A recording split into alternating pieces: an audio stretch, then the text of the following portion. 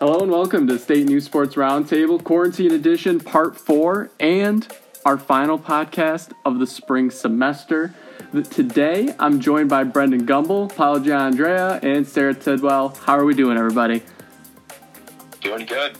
Excited for the last podcast.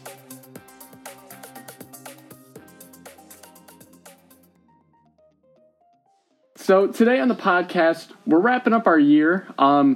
We were originally thinking about, talking about, some of the stories of the year and things like that. But Gumbel came up with a really good idea, in my opinion, talking about, some out of the box different things, talking about us as student journalists and then talking about our experiences, some of the things we dealt with this year, and then as well as doing some fun stuff. So we're going to do a dining hall draft, a Michigan State dining hall draft, and then a Mount Rushmore of Michigan State residence halls and East Lansing restaurants and bars. So I think that's going to be a really fun one. But first, we're going to talk about some of our stories of the year. So as student journalists, we were able to work on some projects that were really, we were really passionate about some of the stuff we put together.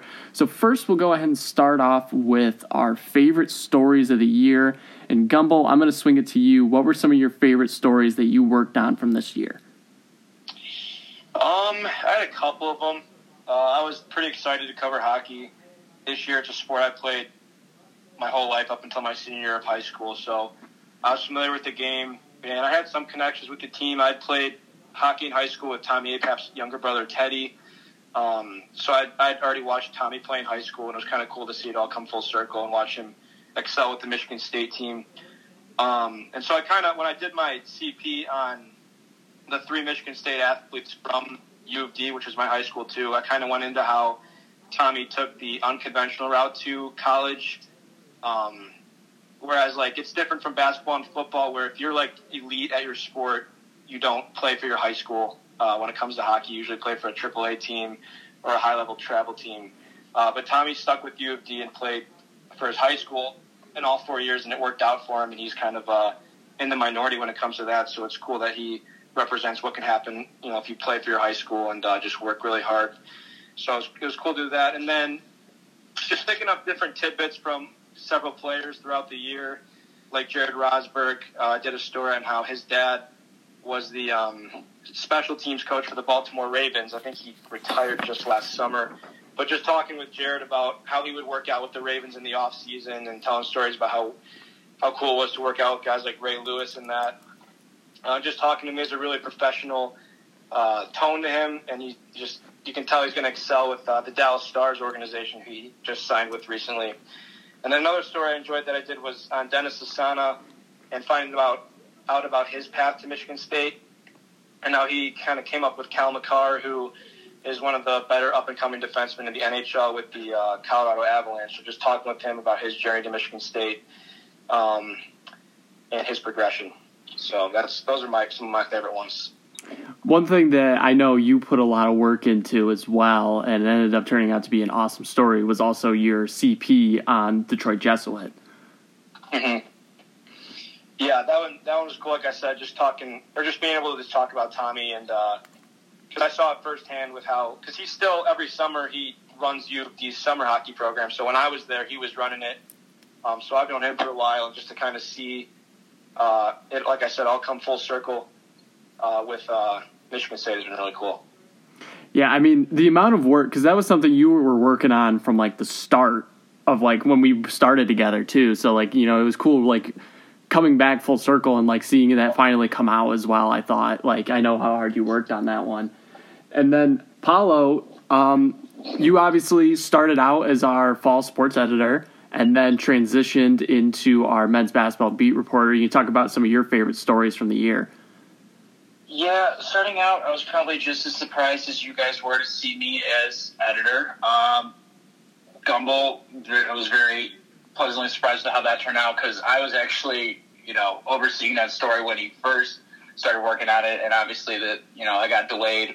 But as I transitioned into basketball, kind of like on a similar note that Brendan said, covering this Michigan State team is honestly, it was one of my lifelong goals, and that's no exaggeration. And you can see why with some of the stuff that came out of this team this year. There's a lot of inspiration you can draw, not only from this team, obviously any sports team you watch, but I mean, this is just one that is very personal to me. And you saw things like the stories of Cassius Winston, obviously, and the guys that supported him. So a couple of my favorite stories. One was a little more like on the funny side. Was, I don't know if many people remember this, but it was, I believe, the Northwestern game at home, and Julius Marble hung on the rim after dunking it, but it was clearly to avoid a player under the basket, but he got called for a technical, and I think the whole arena knew he was still about to get chewed out by Izzo, and you could see in the story I wrote about it, Marcus Bingham's face is kind of like, he's yanking Julius Marble's chain a little bit. He's giving him goofy faces, like right as Izzo's just laying into him, and then he's pumping him up after, shoving him around, trying to hype him up, and the whole place just went nuts. So that was probably my favorite single moment in covering a game this year. That was really cool to watch. And talking to Marcus Bingham after, who Marcus gives great heartfelt quotes. He's a bit difficult to understand at times, but so he really pulled through for me there. The other two stories I would point to are the one I wrote about Cassius Winston at the end of this year. I called it learning more in losses than wins, and kind of talking about how we started to see him turn into the player that he the high level that he could attain, and kind of see that cut short as he was starting to go on his going out tour. It was saddening to see, but we also remember all that we kind of learned from him this year. And finally, I guess probably my favorite one, evidently now, is the one I just wrote, kind of personal column. And the one good thing that's come out of this quarantine is that, at the very least, I've been forced to explore other types of writing outside of sports. And I think that's important for all of us to do, because I think we need to, develop those skills, and we find out that we might be pretty good at it sometimes. So those are probably my favorite moments from this year. There was one that I thought that you wrote a while back that I laughed a lot at when you wrote it, because it was really funny. It was the one you wrote about Steven Izzo picking Duke over Michigan State in the tournament. Yeah, so that was one. The reason I guess remembered that is, so funny story about that actually is, we're at practice and I'm about to talk to him, and Steven Izzo, he doesn't get talked to by reporters a whole lot. So he's like, oh, okay, what do you want to talk to me about? And I'm just like, so, however many years ago you picked a bracket. He's like, he rolls his eyes. He's like, oh my God, I didn't think anybody would remember this. So basically that kind of stuck with me, because when I was watching that broadcast of the 2013, I believe, yes, 13 tournament matchup with Duke, and then they talked about how Tom Izzo was talking to his son, and Steven was asking him for advice on his bracket. Should I pick Michigan State or Duke? And he told him, pick with your head, not your heart. And Steven Izzo picked Duke. And Duke obviously ended up winning that game. They eventually lost to the eventual national champion, Louisville. But the point of that was, that really stuck with me, because in the past, growing up as, a Spartan myself, I would always, no matter what, I would ignore my head. I maybe knew they were a little overmatched in that matchup. I picked Michigan State. Kind of respected him for picking against his dad's team, and it was pretty cool that I got to eventually ask him about it one day. So... yeah, and then the other thing I kind of wanted to ask you too, Paolo, obviously you oversaw Sara and I's and Gumbel's and all kinds of people as a sports editor. What were some of the favorite stories you saw come out of your desk during that time? Oh, geez. Wow, that feels like forever ago. Obviously, I would have to say the Brendan CP. Wow, that's a tough question. Eli, I was always impressed with what you wrote. Forgive me for not remembering specifics right now. Let me think about this and come back to me, and I'm going to look on the website, and I'm going to give you a couple good answers. Okay, I'll swing it to Sara then. So Sara, what were some of your favorite stories from this year? So I originally started out as, the staff reporter on the sports desk back in the fall. So I was only on it for 2 weeks, and I was pretty disappointed to, be taken off of it. But it got me a chance to get some insight into what campus and city desks were like. And, I was city GA from November until the end of the fall semester. So I kind of got some experience, doing investigative reporting, going to the courts, going and doing cop stories, that kind of thing. But, I don't really have a favorite moment from fall semester other than all of the experience that I kind of picked up from being thrown around onto literally every desk. But coming into spring semester, I remember getting the call from Madison, and she was like, yeah, we have a spot for you on sports desk. And I was like, oh, okay, bet. Like, I'm going to be a GA. I'm going to get to do sports, which is, what my minor is in. And I was pretty excited. And then, sitting down with Chase, and I remember that first meeting, it was literally just me and you, Eli, and I think one other person was there. I think it was Gumbel, but I'm not for sure. But I just remember, sitting down, and Chase was like, all right, you guys are going to have unofficial beats, is what he called it, and, getting to pick gymnastics, which is a sport that I originally did as a kid, and then after I kind of, quit gymnastics, I've been interested in it since. So, getting to go back and watch this sport, in person again was one of my favorite things to do. If I had to pick 3 stories that I did from the semester, because, being a GA, I got to also report on hockey a couple times. When Gumbel couldn't, I got to report on softball, swim, literally as many things as I could think of. But I think if I had to pick my favorite story from gymnastics, it would be their loss against Nebraska, because it was more than, I guess, a loss. They ended up beating their season overall high score of 196 plus, which is something that, in the first few meets, I was talking with the coach, and he was like, yeah, this is what we're shooting for, 196 to 197. And I just remember, the enthusiasm in the gym in Jenison after that meet, and it just kind of has stuck with me. When people ask, or when you're applying for, internships or scholarships, it's all right, input, your favorite writing clips. That's always one that I put in, because it's, afterwards, I got to talk with the coach, and I got to talk with so many of the different girls, and, everybody's different outlooks on, how the loss wasn't as bad as you'd expect, was really, enlightening, I guess. And then another story that I really liked doing was my Q&A for Survivors Edition with Coach Mike Rowe, because I'm the first person to report on gymnastics, I think, since, 2015. So this was, besides, the Nassar case, but, in, a better light is what Coach Rowe called it.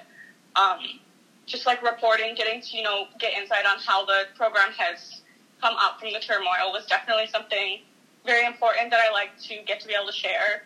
And then also that definitely brought me a lot closer to the head coach, Mike Rowe, which I remember at the very end of the season, obviously it wasn't the very end, but before the coronavirus pandemic kind of took over and shut everything down, I was talking with Coach Rowe, and he, thanked me for my coverage and all that stuff. And he told me he was reading all my stories, and that he appreciated me coming to their practices, me coming to their meets, all that kind of stuff. And that, really sticks with you as a reporter, especially as a reporter who's new to the world, I guess, of sports, because it was something that I hadn't really worked on before. And then if I had to pick a third story, I don't have a specific one, but getting to form relationships with the girls. I did a feature on Ella Douglas. I did a feature on the 3 freshmen that weren't injured, so Jory, Chloe, and Naya. And it was really nice to help them all open up, because this was their first time being interviewed, so that kind of thing. It was a very, I guess, heavy learning experience for me, and I really, appreciated my time throughout the semester. Yeah, and then you talked about it as well. I mean, I was in that same position as you, where we were both in the staff reporter role, and we ended up both getting moved. What were some of the things you learned on your time from at campus and at City that really you think helped you? I definitely learned how to talk to people in, I guess, a higher position of authority, because I got to talk to President Stanley. I got to talk to people who owned organizations around the city. I got to talk to cops, that kind of thing. So it kind of helped me realize that holding people in position accountable, or people in positions of power accountable, is a really big thing that we need to do. And then I also learned how to investigate a report, that kind of thing, because it's really different from just writing gamers or features on athletes, that kind of thing. It takes a lot of time and detail, and to make sure that you're not being you're not lacking objectivity, that kind of thing, and so that you're not biased. Yeah, and then like one of the things that you brought up was like it's some of the relationships you build with the smaller level teams, like these non-revenue schools. I think what's cool about when you do work with those non-revenue sports is you can sense like the appreciation level from those coaches and from the people you talk to. So like one of my favorite stories that I did from this year was came from the wrestling team. And it was a really like normal day. It was Super Bowl Sunday, so I guess it really wasn't normal. But Super Bowl Sunday, and it was like a later match, and Michigan State was going against Iowa, and Iowa had the season not gotten canceled and brought to a halt. Probably would have been the national champion. They had a top 10 guy in every weight class, so they're absolutely insane. So it was going to be a slaughter. And I was with Sam Sklar, and him and I were both covering wrestling. He was doing the game story, and I was going to do a feature. And I was just looking forward to getting to Super Bowl Sunday that day. I wanted to get my story in. I wanted to go. I wanted to get it done and over with. And so Cameron Caffey comes in and wins his match. And he was, I believe, the only one who won the match that day. There might have been one other. Don't remember, but I think Caffey was one of the only ones to win his match, and he did so in a really awesome way. And more or less, when I was going into the feature, I kind of thought like, okay, just gonna highlight how he won against Iowa, how tough that was, whatever.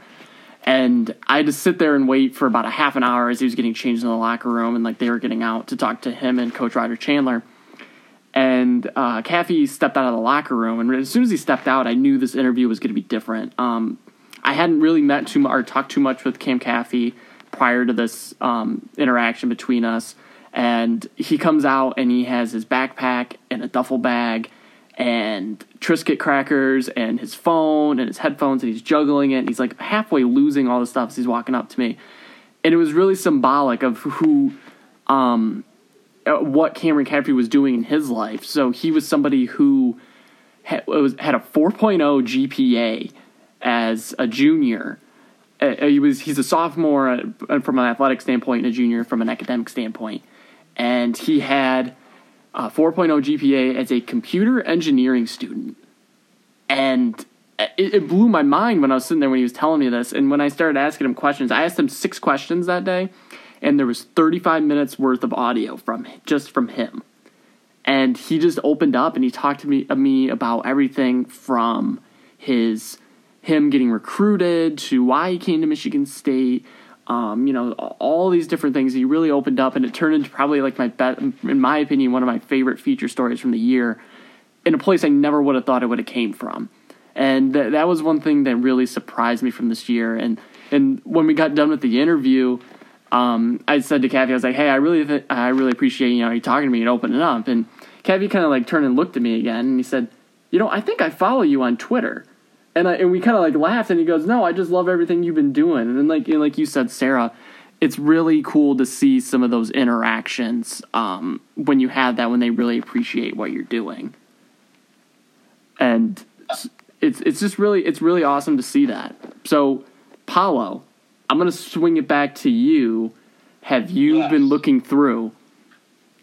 So, yes, I have a couple stories, and then as you guys were kind of talking through all that, it made me realize another favorite kind of takeaway from this year. So, favorite stories, former football reporter we had, Justin Frommer, always did really, really, really good work on the football team. I mean, I can't even express how much easier he made my job with how much he put out, but he did a story called Mark D'Antonio, The Moments That Molded a Milestone, after D'Antonio broke the school record for the most wins by any Michigan State head coach. And it was really cool that he did a lot in preparation, talking and getting in contact with former players about like little off the field moments that really encapsulated why D'Antonio was as loved as he was in East Lansing. And other stories like Eli, you always did good things. Like one I told you I really liked was best moments in MSU history, and they were just like short little blurbs. Those are always things that people want to relive those memories like that. And as you and Sarah were kind of having that discussion, and Sarah mentioned when she was on the desk for 2 weeks and then got moved around, I remember sitting down, or at least I believe I told Sara, you, Eli, and as well as Evan, Devin, when each of you guys got, like, shifted around for the first time, like, I could see the work you guys were doing for me, and I could tell, you guys were obviously talented and you were going to get back, and I made a point to tell each of you guys that, hey, you keep up what you're doing and you will be back here, I have no doubt, because last year when I was in your guys' position, I thought, oh, shoot, I did not do a good enough job, they're going to shift me around till oblivion, and I don't know the first thing about investigative campus reporting. I'm not even a journalism major. What am I going to do here? And it was a huge sigh of relief when I finally got back to the sports desk and, went through the whole gauntlet of non-revenue coverage, and then you have to work your way up, right? But my point is, it was really cool to see each of you kind of live through what I did and eventually, accomplish getting back on the desk and returning to, doing great work and stuff you guys are passionate about. Because, like, especially, I remember Devin was the first one that I talked to you about this, and just to see, the sigh of relief and, the mixture of sigh of relief and just joy that he was back on the desk. Same thing with you, Eli, when everybody's like, oh, congrats, Eli. I just saw how happy you were. Sara, when you moved and then eventually came back, took you a bit longer, but, we all ended up where we wanted to be. So that was honestly probably my favorite thing from this year, was seeing you guys overcome that and, get better through that little challenge. Yeah, and that when those moments, that was something I tell you, man, Paolo, that was something I, from my standpoint, I know I appreciated, and I'm sure Sara and Devin did as well. And kind of transitioning off that too, it's like some of the stuff that we had in the newsroom was some of the funniest, and also some of the place that we may have learned the most. And I wanted to ask you guys, and we'll start with kind of Gumbel too, is what were some of your favorite moments this year from being in the newsroom, whether it be like funny moments or moments you learned or whatever it may be? Gumbel, we'll start with you. I think a popular one was when, I forgot what day it was exactly, but I was in the newsroom getting ready, like preparing questions, because I was going to player availability for hockey, which was every Tuesday at 4:15. No, so I guess it was a Tuesday. And I remember it was like 3:30, and I was getting ready to head over there, and I hear the door slam open, and Chase comes running in, throws his backpack across the desk. He's like, D'Antonio's stepping down, yada yada yada. And he's calling all these people and like running around, and like everyone's like, oh, what the hell's going on? And I was just remember how pissed I was that I couldn't, like, I had to go to hockey practice still and ask questions, so like I couldn't really do anything with it. But like just seeing how the newsroom operated under like breaking news circumstances like that. One, you see like the panic and like the unsettling and like how like everyone just like trying to figure out what to do, and then you see the end result of like all the good stuff we put out from that, and so you just kind of see the process of the mayhem and what it turns into. So that was one of my favorite moments for sure. You ended up stealing my moment, Gumbel. You ended up stealing it, and I'll add to that. I would steal that. That was a pretty popular one. Yeah. It's that one, the look in Chase's eye when he came running through that door, I don't think I've ever seen ever again. That was one of the funniest. It was funny, but also incredibly stressful at the same time. And what was so funny about that was like that whole experience as a whole, because like before that, like Gumbel and I, Gumbel, do you remember turning on Valeni?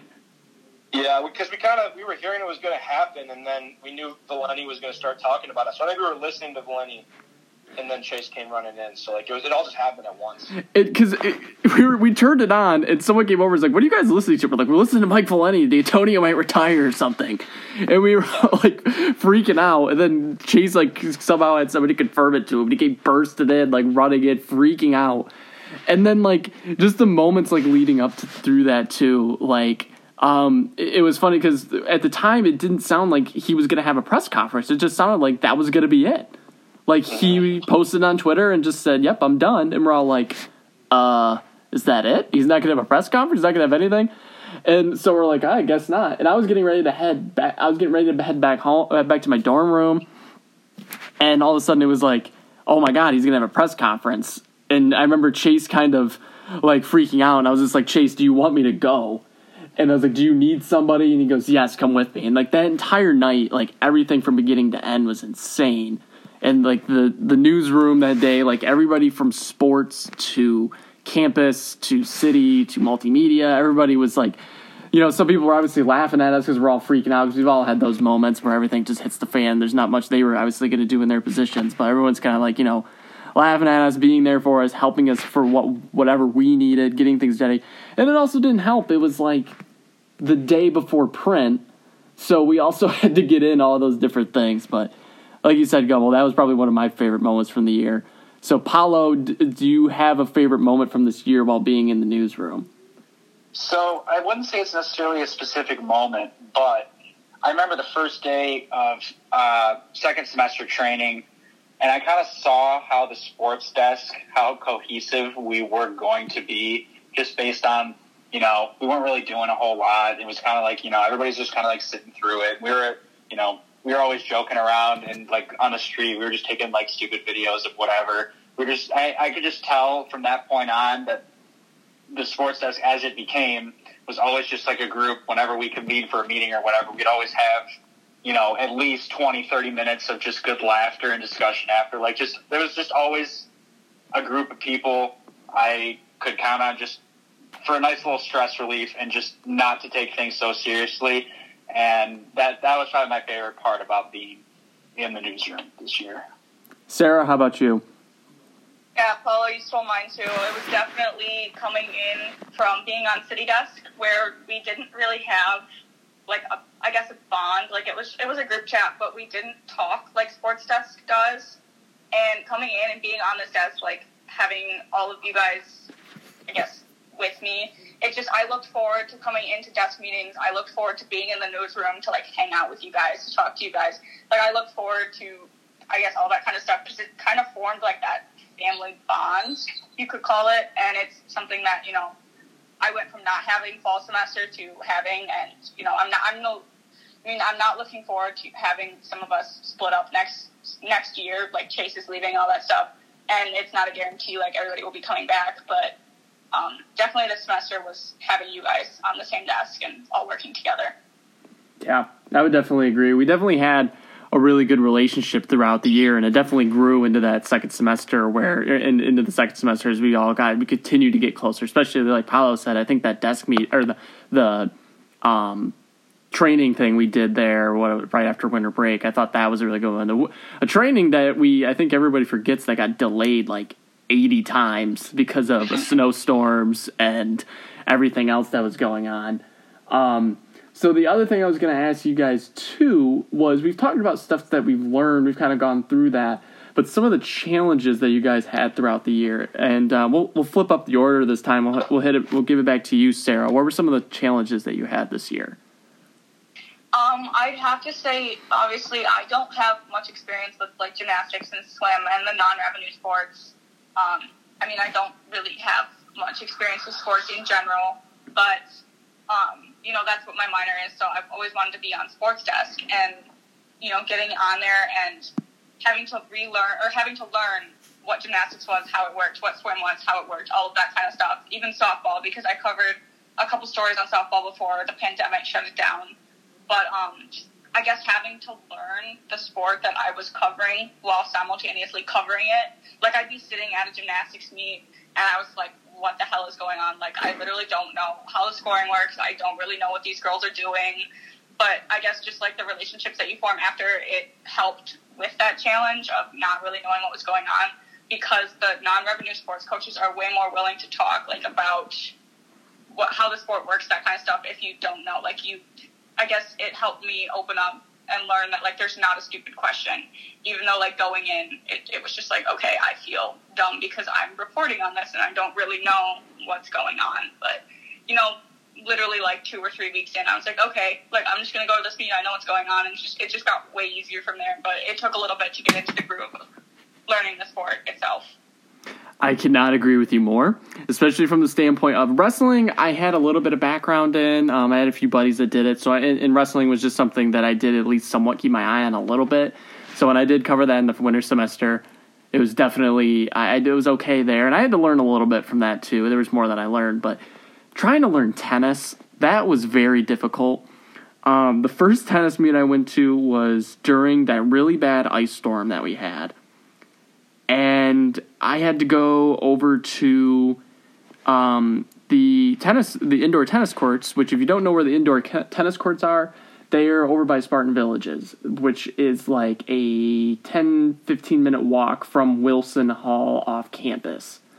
So that day I was like, well, it's crappy out. The buses aren't really running, so they're like really sporadic. So I am going to try to take an Uber.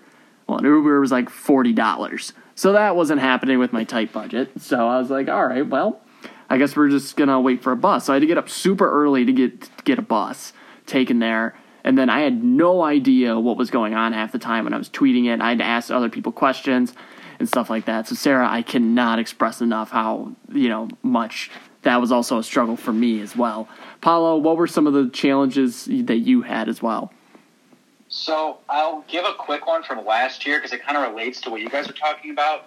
When I was a GA, obviously there were a couple times I didn't really know what was going on in the sport. I was looking up the rules and the rule books during the event, right?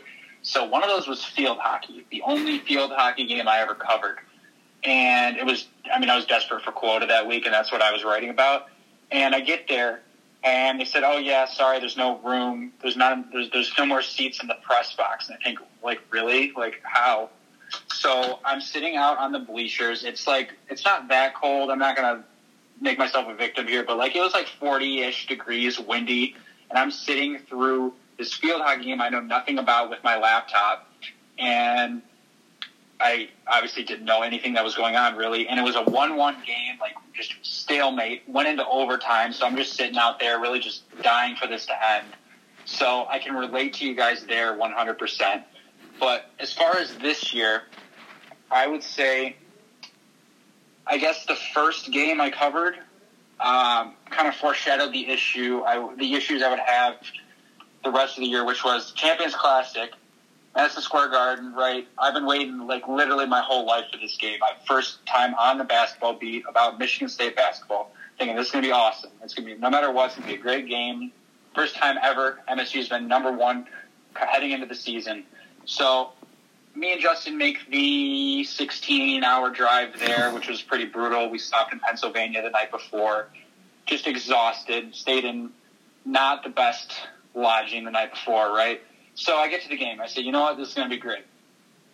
And I tell Justin, since I'm going to, eventually take over as one of the beat reporters, I thought, you know what, might as well use this shot just to start getting into the flow of it again, because before that I've been editor, right? So I hadn't written anything in a while. And Justin's a machine. I mean, he could have handled what was about to happen, but I said, you know what, let me take the gamer, Justin. He says, all right, all yours. So game starts. No stat broadcast working. It's down. And for those of you who don't know, stat broadcast kind of feeds you the stats of the game, keeps you up to date into the flow of the game. So when you write your game story, you have ample information at your fingertips, and you can kind of get that story out timely. And so that's not working. The stats on the screen, the Jumbotron in Madison Square Garden, there's nothing there. For some reason, they're on one of the biggest events all year, their stats are just not working online or on the physical screen. So if you guys don't remember that game, MSU was down for most of it, and they looked down and out, and they were really creeping back at the end, and I didn't know which way my game story was going, right? And you kind of have to know, so once that buzzer sounds, you click send, and that thing is out, or else it's really not relevant in the next 30-ish minutes, right? And I was just scrambling at the end, trying to look up, okay, Aaron Henry had this, Cassius had this, and that was just really, really, really stressful. And after the game, no worker, nobody knew where to direct us in terms of interviews. So I remember me and Chris Solari literally running through just the underground tunnels in Madison Square Garden among a bunch of forklifts and trucks backing out, trying to find the locker room. And I guess that just foreshadowed the struggle of, I kind of envisioned being on this beat for so long, and everybody told me, well, be ready because it's going to be a lot of work. And I thought, you know what, it doesn't matter. It's going to be great either way. But actually trying to sit back and enjoy like watching the game. I think that's why we like to be sports reporters. We enjoy sports and actually, keeping up with the game flow and being able to write about it quickly while still kind of taking everything in, I think is the biggest, struggle. You kind of have to toe that line. And I guess becoming a good sports reporter is learning how to balance that well, because there are, like I mentioned in the story, some of my favorite stories, it's those atmospheric moments that really make the best stories. And when you miss those, not only do you not enjoy them yourself, but your stories can be pretty to the point and factual. So I guess my point is things might not always go as smoothly, and it may be hard to, I guess, enjoy all aspects of what you're covering, but you kind of have to toe that line. Yeah, for sure. So what you're saying is when you were running around in the basement of Madison Square Garden with Chris Solari trying to find it, you were like Spike Lee getting denied at the front gate almost. Yeah, I mean, it's just not what I was expecting. I thought, okay, Champions Classic 1 vs. 2 is going to be a great game, a lot of great stories coming out of this, and I couldn't even write the gamer with any ease, and then I guess trying to find the players for questions was too much to ask, So it just lets you know that, things aren't always going to go your way, and you have to adjust, and you have to, I guess, make the best of it. Gumbel, what were some of your biggest struggles from the year? I guess the first one that comes to mind is all the hockey games were on Friday and Saturday nights. So obviously, being in college, those are the primetime nights of the week, so that wasn't ideal. Because usually the games would start at like 7, and then after everything was done, like the press conferences, and then usually sometimes I'd write another story after the gamer. I wasn't getting out of there till like 10:30, 11. So that was just kind of tough to deal with, but not really a huge deal. And then just going off of what Paolo was saying about balancing, like actually watching the game and writing a quality story, I couldn't agree with that more, because for hockey, once the games would end, they would put a timer on the scoreboard for 10 minutes, and once that 10 minutes was up, that's when Danton Cole would start his press conference after the game. So obviously you're expected to get the game story in as quickly as you can from when the game ends. So at the beginning, I would just like, as soon as something would happen in the game, like as soon as a goal was scored, I would start scrambling to write it, and I would just be like scrambling the entire game. And then when the game would end, I would blank and like, well, what just happened? Like I was writing that entire time, like I missed like actually watching the game. So I developed a better routine of like taking notes during the game and writing important stuff down and making a more impactful story and writing during intermissions and stuff like that, so I could actually watch and enjoy the game and still meet my deadline. And then going off of that, like at the press conferences, it's not like basketball or football where there's a ton of people. There's really only like 3 or 4 of us at the post-game press conferences. So you're kind of expected to ask questions and not just sit there and look like an idiot. So for me, it was just about developing like insightful questions and kind of knowing the right questions to ask, regardless of whether it was a win or loss, like asking the tough questions. And that, I think, overall helped make me a better reporter. See, you never could look like an idiot at these hockey press conferences because you had Neil there. Yeah, that's the other thing. Is I want to shout out Neil Koepke, who's he's the MSU Spartans hockey writer. I think he was with the Lansing State Journal too, and he actually played college hockey at Ohio State. But he's an older guy, and he's I've never seen anyone more passionate or knowledgeable about college hockey. So he taught me a ton. So that some nights, like after the games, it was just me and him in the arena writing. I learned a lot from him. And he would give me like tidbits on players. Like when I was asking him for like story ideas, he would tell me like cool angles and stuff to take. And he's just a guy I learned a lot from. So I was really glad to get to know him. And Neil is just in general an awesome guy, like you said. And then on top of that, he is a very funny guy too. Oh yeah. He cracks his fair share of jokes. That's for sure. When he cracked a joke to me one time when I was up there for a hockey game. I think at one point, it was a Penn State game, and Penn State was passing at an incredible level. Like, I forget what it was at, but it was at a crazy percentage. And Neil leans over to me during the thing and just says, "Man, they're passing a whole lot better than Lewerke ever could." And it just, it was just, little things like that, man. Neil was just great. And he never gets stressed out either. He's got his mini iPad with his headphones. He's like, while the Michigan State hockey game's going on, he's watching another college hockey game. He's enjoying what he's eating. He's just stress-free, and he does a really good job, and I learned a lot from him. Yeah, for sure. And Eli, if I might add something real quick, Brendan brought up a good point. Brendan, I cannot relate to you more on the Friday, Saturday night thing because I also, covered the hockey beat last year. And that beat started out essentially second semester. And that's when I started pledging at my fraternity. And I pretty much missed, every social. I thought, wow, I'm just not going out to anything social whatsoever. So that was kind of tough. I relate to you there. And also the point about not looking like an idiot because you're literally 2 feet away from Dan Cole, and if you have something stupid, then you can't hide from it, and if you don't ask anything, you kind of feel dumb as well. So I think that's really valuable because, basketball beat this year is definitely easy just to, let everybody ask their question, but I think it's really important to actually get your question in because from what I've learned, the question you ask, it seems like you always end up using the audio or the quote from that question. It seems to be the most relevant to what you're thinking about the direction to go with your story or whatever it may be. Sometimes piggybacking isn't the best way to go, and I think definitely the hockey beat reminds you that, you got to get in there and ask your question. Right, and guys like Danton Cole, too, he was really good with the media, win or lose, because I remember one of my concerns was, the first game I covered where they lost. I didn't know, and you can see him, visibly upset and yelling on the bench. I didn't know how he was going to be with the media literally 10 minutes later. And he was very cool, calm, and collected and answered every question, insightfully and respectfully. So that was always a relief to me is no matter what question I asked, no matter if he thought it was stupid or not, he would answer it in a very insightful and respectful way, and that made it a lot easier.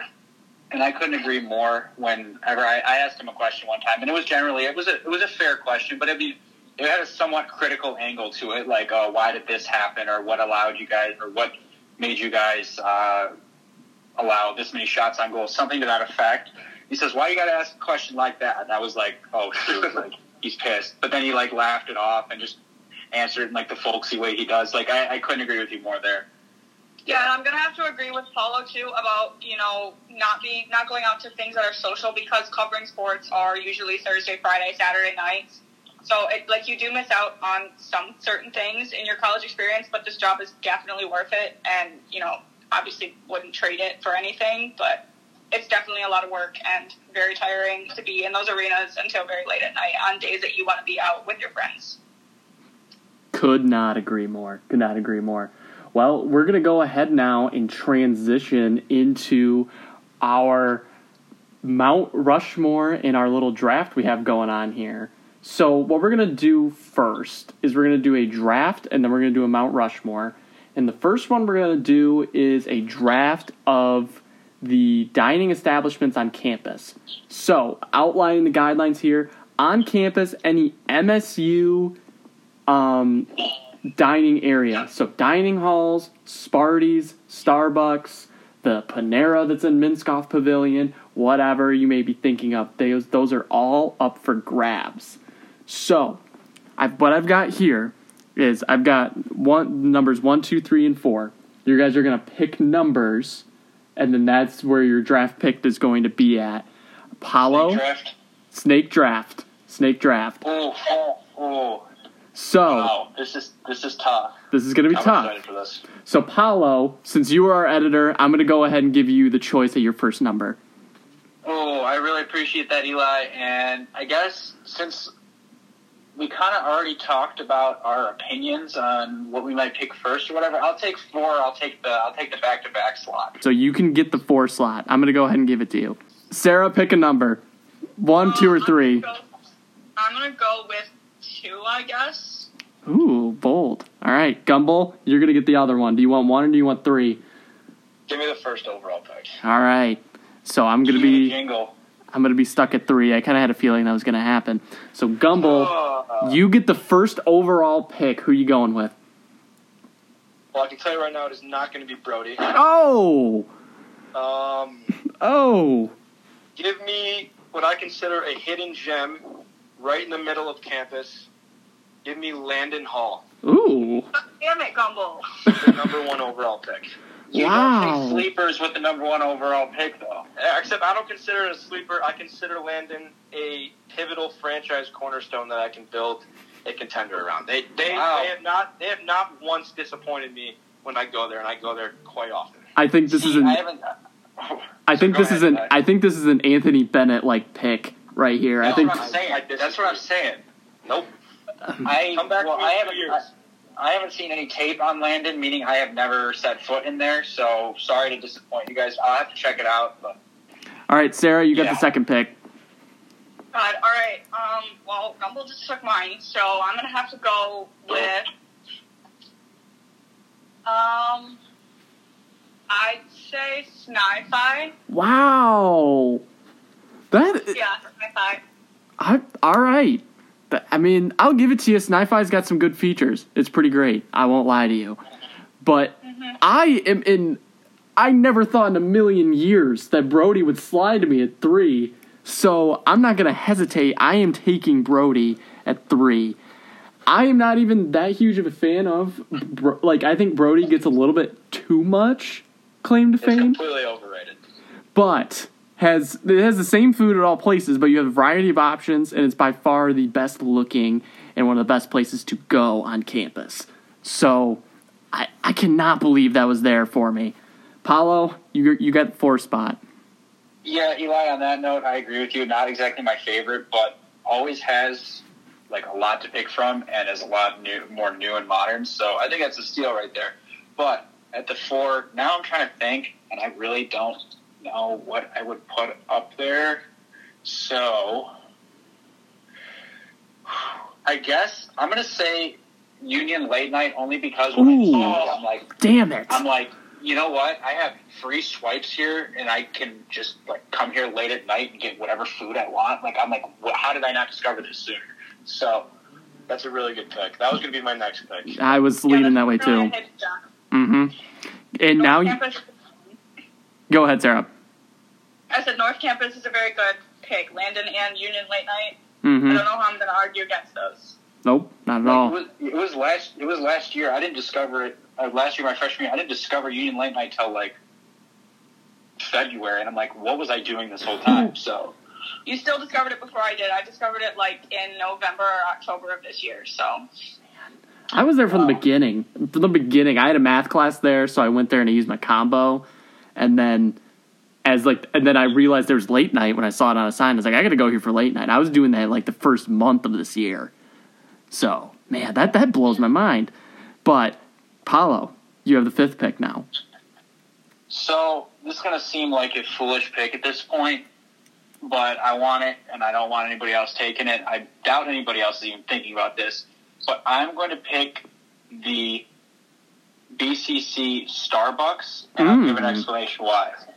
And that is because I equate it to a reliable 6th man that I could see building a nice team around, because that was really my first meal every day of the day I had, I think, econ and then accounting back to back. Hadn't eaten in the morning, and that was the only thing I had for any sort of thing to drink or eat. And I was just dying. It was $150 or something like that. I was just I need something. It takes a while. That's the one, I guess, detriment. It takes forever to get your order, but it's right in the business college, and it couldn't have been more reliable when I literally had put a thing in my body all day up until that point.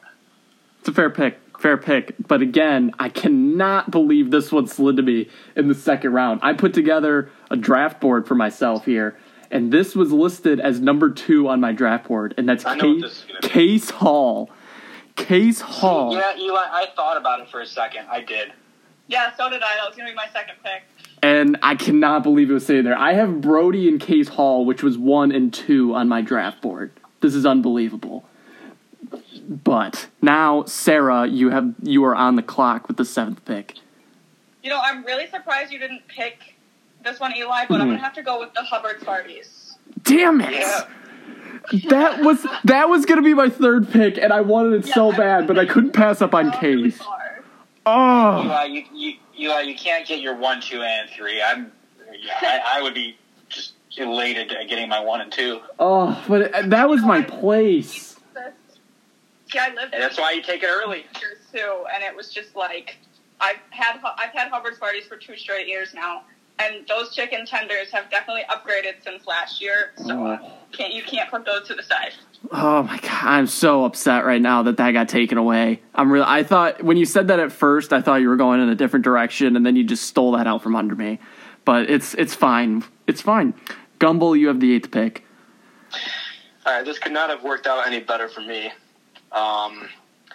People were questioning my first overall pick. I am fully behind it, and now I'm going to team Landon with the Shaw Dining Hall. Okay, that's a solid one. Shoot.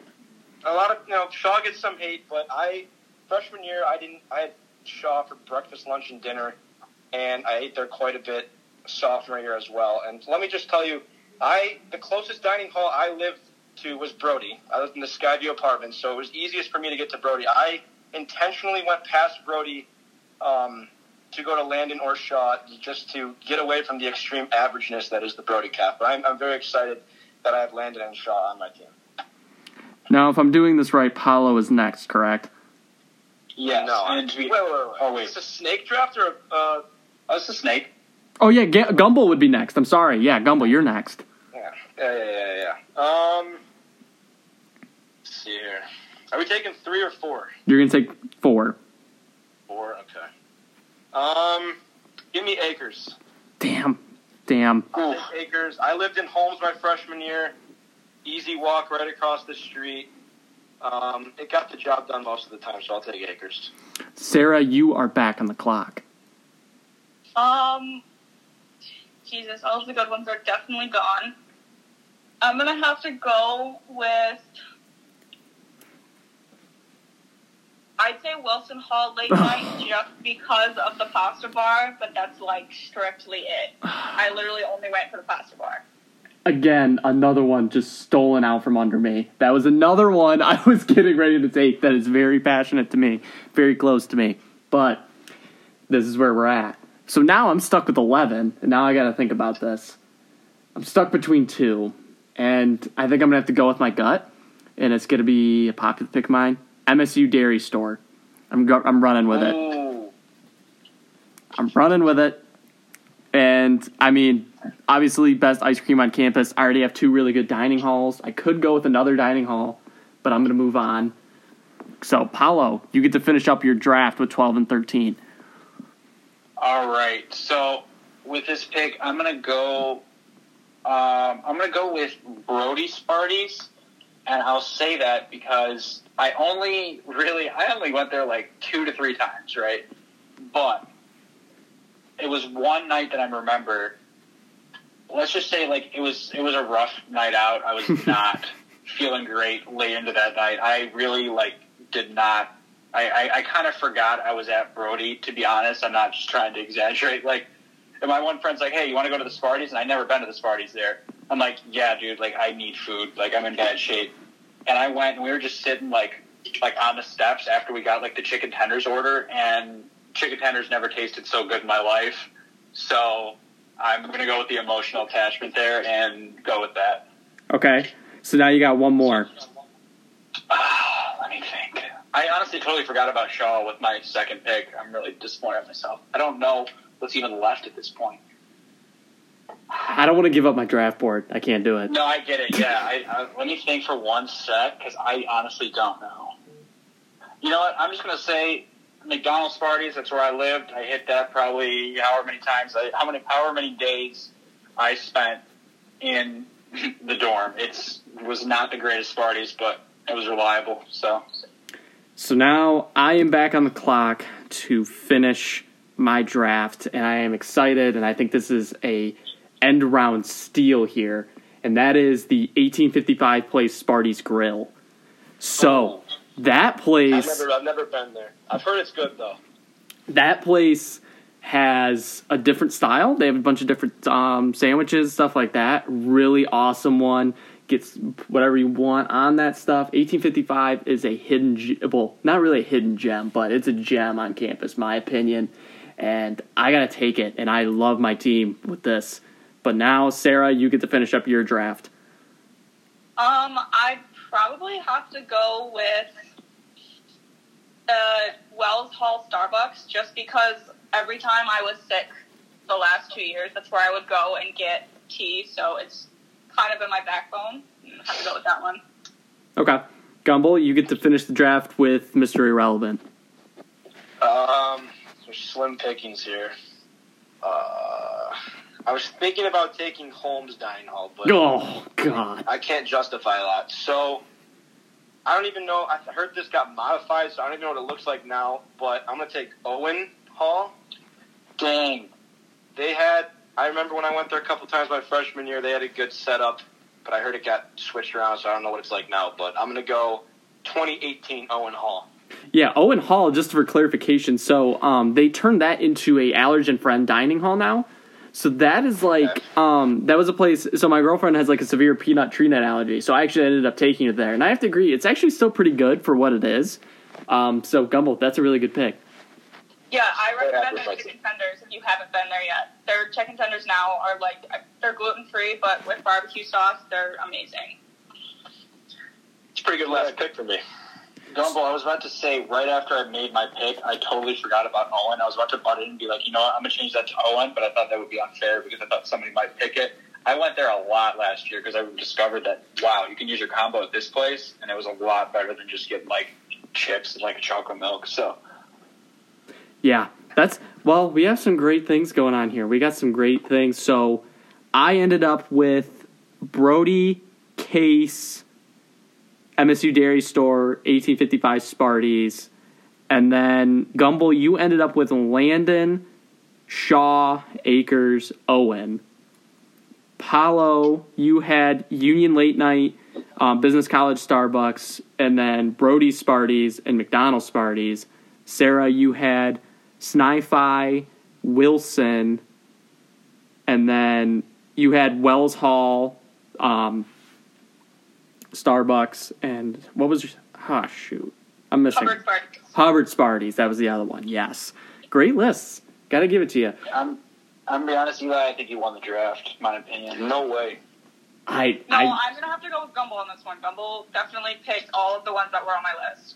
I can't speak on Landon, but yeah. 3 years. Go to Landon and you'll change your mind, trust me. Yeah, I can't speak on it. So from my knowledge, Eli won the draft, but I do not have enough tape on your scouting report. You got to do some better pre-draft preparation. I do. So we're going to do a Mount Rushmore of East Lansing restaurants and bars. Paolo, we'll start with you again. What is your Mount Rushmore? All right. I'll go with... A lot of people dog on its quality, which I guess is valid. It has diminished in recent years.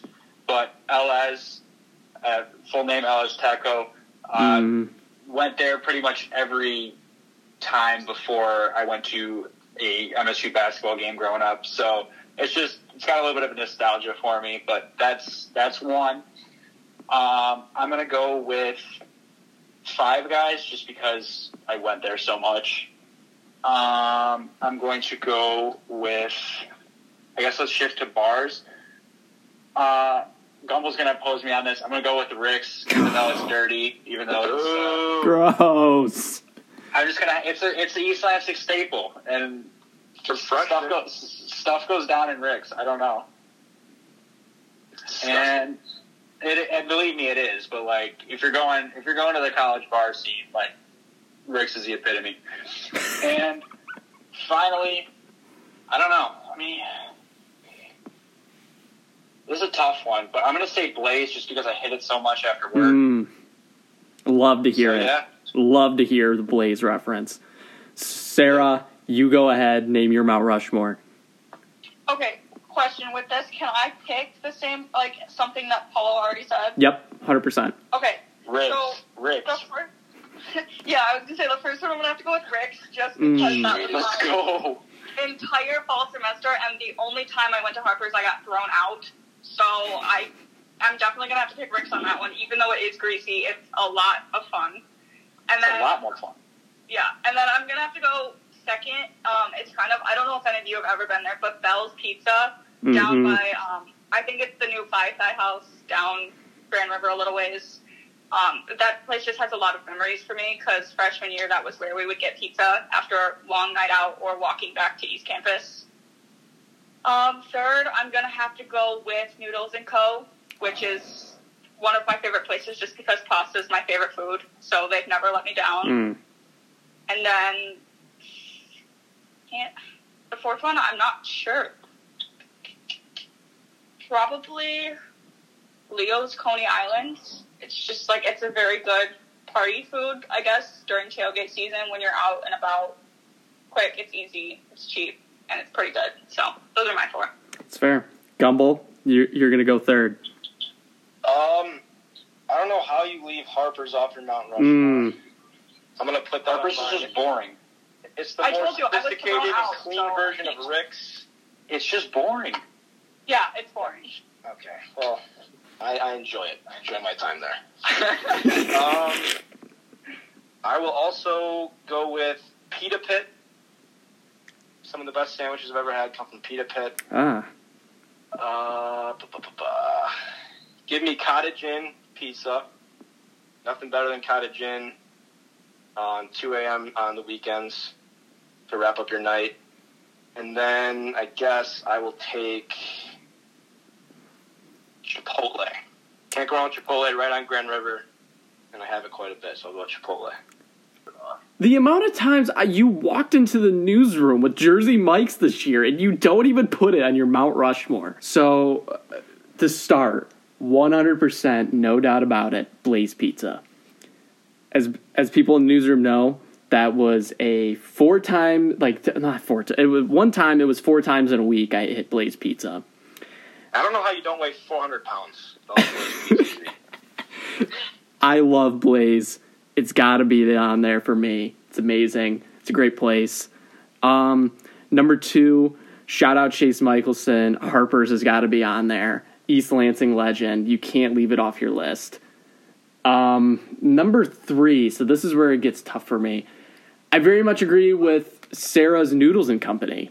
So I'm going to have to also say Noodles & Co. I went there a lot. Never let me down. Love pasta.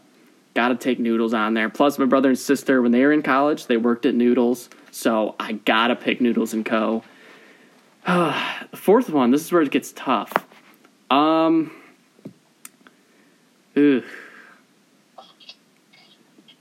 am debating between Cottage Inn and Taco Bell on Grand River. And that's a part of Grand River I just never touched. I got to pick Taco Bell on Grand River. Spent a lot of time in that Taco Bell. I think 3 or 4 times over the school year, I took out a 12-pack of Doritos Locos Tacos. So that with the Baja Blast, you can't beat it. I got to go with that. So is there anything else you guys want to add to our Mount Rushmore or to your dining establishments on campus before we wrap up here? No, I'm just going to leave with my statement that Brody's overrated, and I'll take that to the grave. Oh, I just can't believe it fell to me at 3. I cannot believe it. I feel like my draft was perfect in every shape and form. But we're going to leave it at that. So I want to thank everybody over the last few months of this for tuning in. I want to thank Paolo, Brendan, and Sara all for coming on today. We'll see what the future looks like going into the summer and the next year, what we're planning on doing. And again, I want to thank you guys for coming on today.